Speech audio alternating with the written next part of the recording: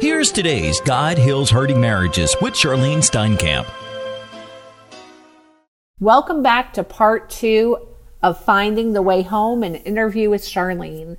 I got to sit down with my mom and ask her some questions and go over some details that have never been made public before about what those early days looked like after her remarriage to my dad. I hope you've been able to listen to part 1 of this interview. If you haven't, you might want to go back and listen to last week's episode first. And it will be wrapped up today.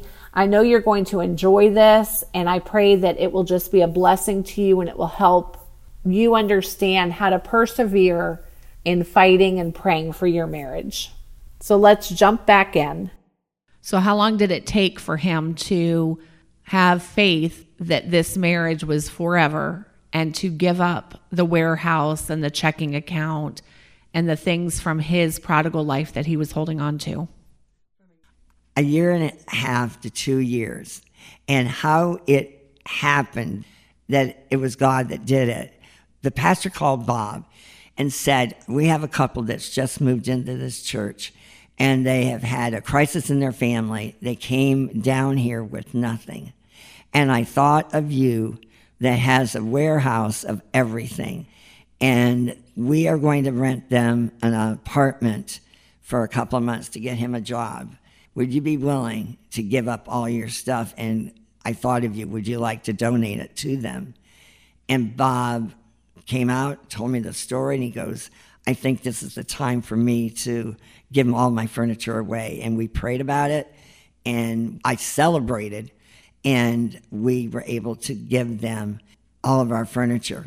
That day that Bob went and met the couple on a Saturday at the warehouse, our children went, but Bob said, I want you to stay home.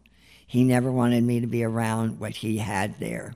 So it was a celebration totally of God's timing.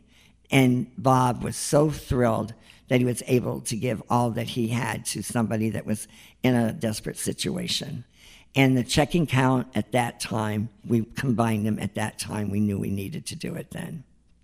Around that time, Bob came in the house one night beaming, and he said, I have always had a tiny picture of the other person hidden in my car, and the Lord told me today is the day that you need to tear it apart. And he was successful at doing it, and he was so happy and had obedience and freedom doing it that he came in and told me. And those are the special moments that we savor together. But I can say to you, you're going to see victory upon victory. It takes time, but it is worth, you see the house being restored and being rebuilt.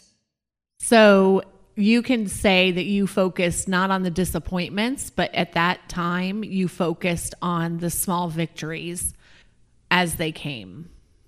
Positively. You can see the pathway to restoration being done over and over again, and see special things with your children and what he does with them and the love that is being restored and the things that they get to do. And, you know, it is a time where you just keep thanking God for what he's doing one day at a time. I will tell you from my standpoint as a child going through it that I've said before that my brothers and I waited in the beginning to see a failure. We had watched him move out every time there was a struggle for so many years that even after a remarriage, we did not think that it would stick. We did not think that it was permanent, and we waited for the anger to come back again or for him to lose his temper over some minuscule issue. And over time, as things progressed in our family, we noticed that the situations were being handled differently, and there was not anger and fighting like there had been before, but there was a family that looked totally different because both of our parents were acting differently in how they handled things. So if your kids or your in-laws or your friends at church are skeptical of your restoration, that's okay, because it's not their story and it's not their marriage. So you don't need an army that agrees with you or understands what you're going through. Your marriage is between you and your spouse.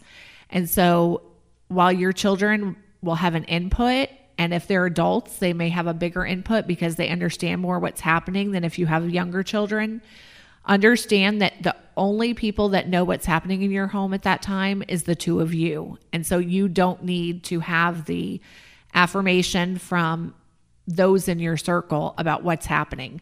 With the story you just heard, your friends would have thought it was crazy that your husband remarried you, but was going to keep a warehouse full of furniture in case things went south and he wanted to move again.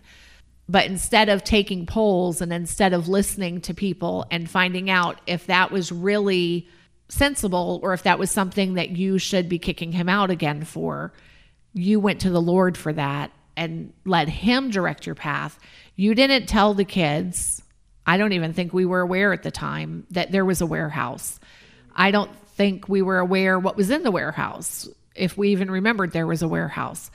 But it was a situation where you don't have to have everything perfect on day one. If you plant flowers in your garden, the first day you plant them, they look pretty and they look nice, but in 3 months, they're going to look better because they're bigger. They've been fertilized. They've been watered. They've had time to grow. And that's what you need to think about with your marriage. And that's what happened in this situation. It kept getting watered through both of them growing in the Lord. It kept getting watered through prayers continually happening on both of their parts because they both wanted it to succeed and they both came back to the marriage differently. But all of the weeds did not get pulled out the day they remarried. And there's still going to be weeds that you have to deal with and still going to be conflicts and still going to be things that as a couple you deal with. But don't look for everybody in your community, in your circle, to understand all the steps that are happening towards your restoration. That is so powerfully true. Tim was 16 when Bob left. Lori was 13. And when he returned home, Lori was 15, almost 16, and Tim was 18.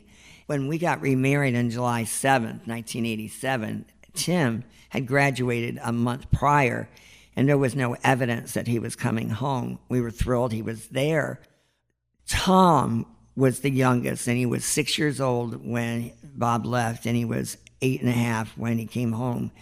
And he's told Bob over and over again, I am never going to believe you're coming and staying home, and I don't trust you, and I'm not going to get close to you.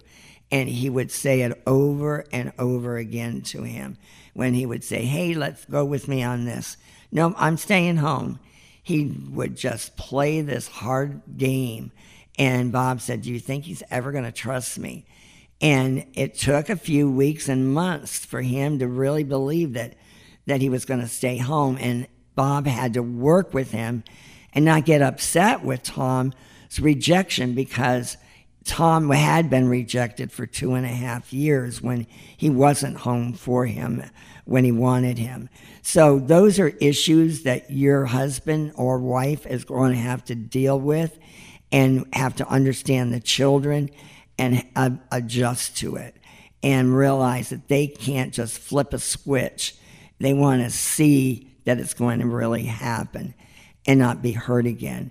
So the youth groups are tremendous, having Christian counselors if they need it. But remember, the children's hearts have to grow with their ones that's been gone, because they've often felt rejection and abandonment that you may not understand. I want to read a scripture from Joel. Chapter 2, verse 25 says, I will repay you for the years the locusts have eaten, the great locust and the young locust, the other locust and the locust swarm, my great army that I sent among you. And that scripture came true in our family because there was years before the divorce that the locusts had eaten away at our family. There was years that they were divorced, that there was struggles and trials as a family. And the first few months of their restoration were not the white picket fence perfect family. But eventually, over time, God redeemed the family and restored the family and restored the relationships that needed to be restored. He erased the past. He erased the memories of things that had happened. And even up until right before my dad's death, he would continually bring us 3 kids into his room and try to apologize again for the years that were wasted because of his time as a prodigal and because of his time that he was in sin. And he knew that we had forgiven him for them, but he continually wanted to make things right and express his disappointment in himself for what he had done during those years. And so today may look ugly for your family. You may have a spouse that has walked away from children and has no contact with them.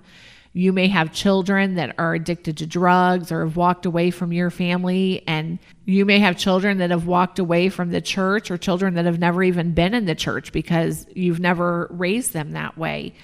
But God can restore what the locusts have eaten. And so you're not just fighting the enemy for your marriage, but you're fighting the enemy for your entire family and for generations to come. When you start to see small steps happening towards restoration, it's easy to get frustrated and to think, well, that's not a success because my spouse didn't come home today. Instead, you need to look at those small little things, those phone calls that are ending without a fight, those text messages from your spouse to ask how your day was. Whatever those small things are, you need to look at those as victories and not just look for God to bring about perfection immediately. This side of heaven, your marriage is never going to be perfect. It's not going to happen. You're 2 sinners living together, but God can make it in his image and have it be restored fully that way. I talked to somebody recently that's had a restored marriage for several years, and they are now praying together, reading the Bible together, and they're both serving in the church. But they have children grown.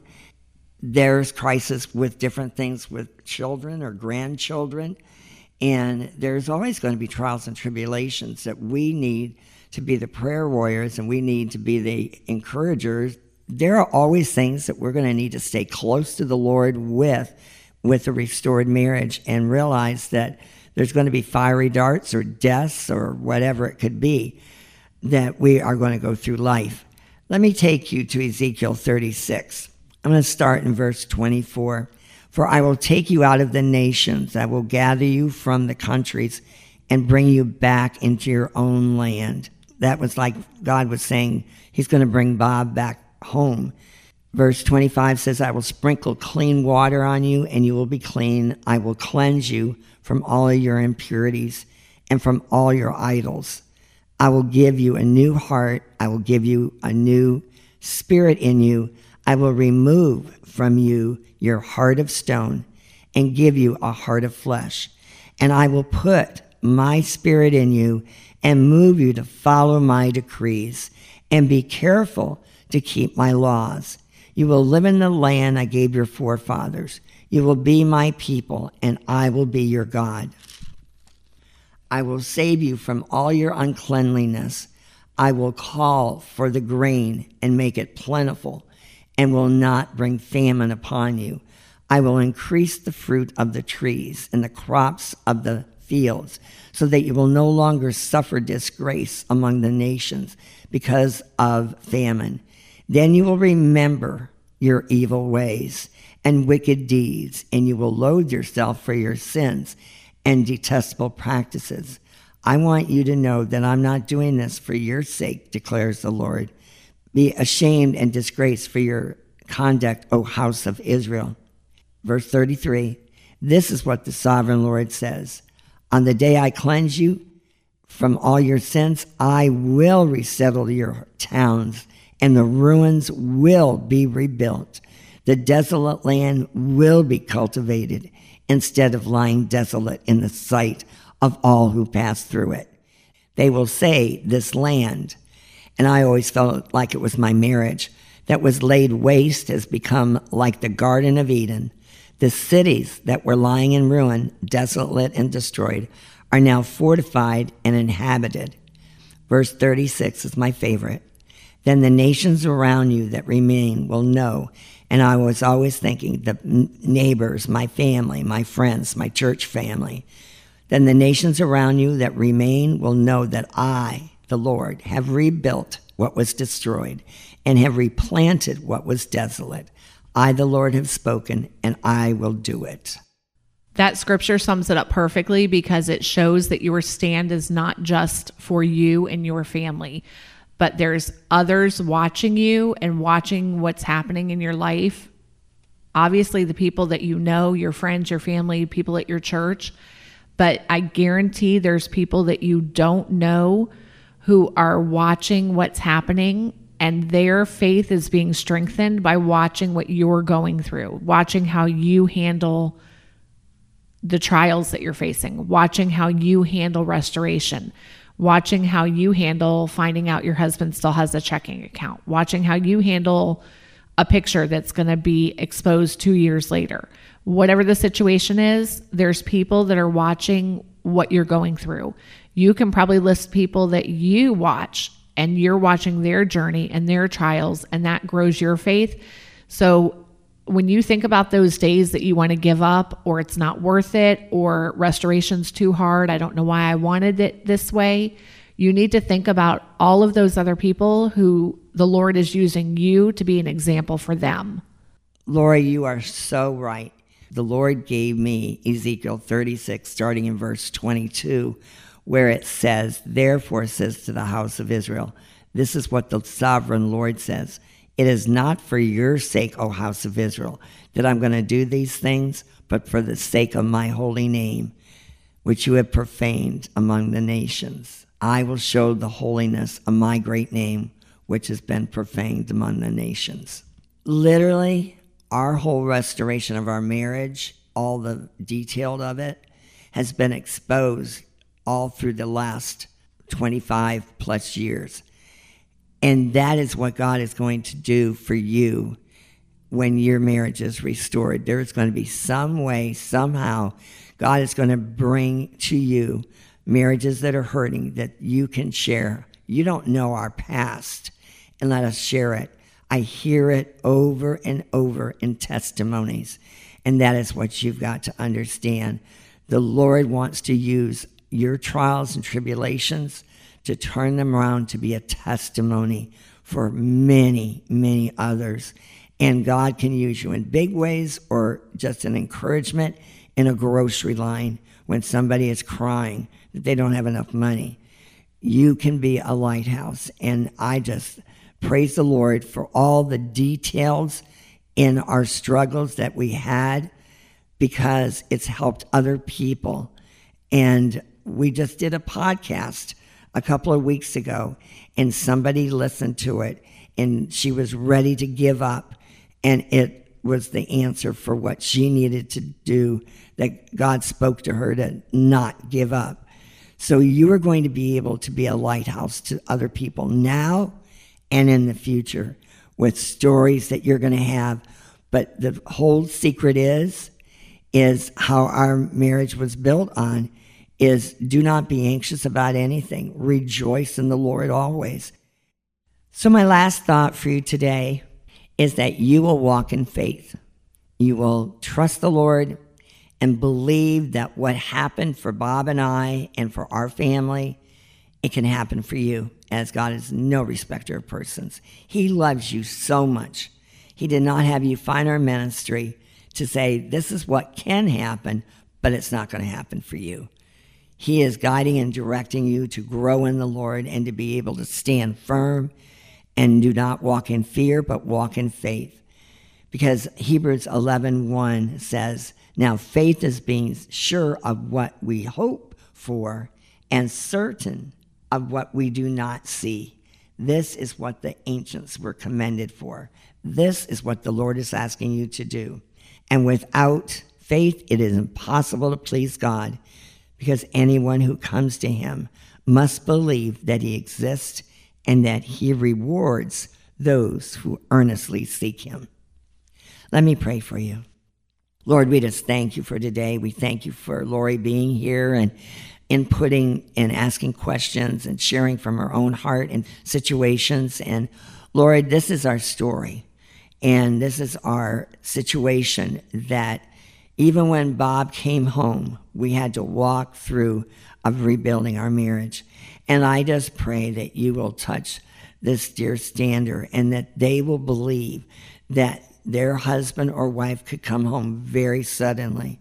Lord, I pray you will increase this dear stander's wisdom and knowledge and direction from you, and that you will say to them, turn to the right or turn to the left, and that you shall supply all their needs according to your glorious riches in heaven. Lord, we're asking you to bless this dear stander, and that you would remove all the hopelessness and give them all the encouragement and signs that God is moving, especially through the word of God. In Jesus' name we pray, amen. If we can help you in any way, we invite you to visit the website of Rejoice Marriage Ministries at www.rejoiceministries.org. Thanks for joining us today as we proclaim that God heals hurting marriages. Divorce strikes families around the world, often with little notice. You can help us minister to these families with your financial gift. Visit rejoiceministries.org and help us teach men and women what Jesus can do for their hurting family.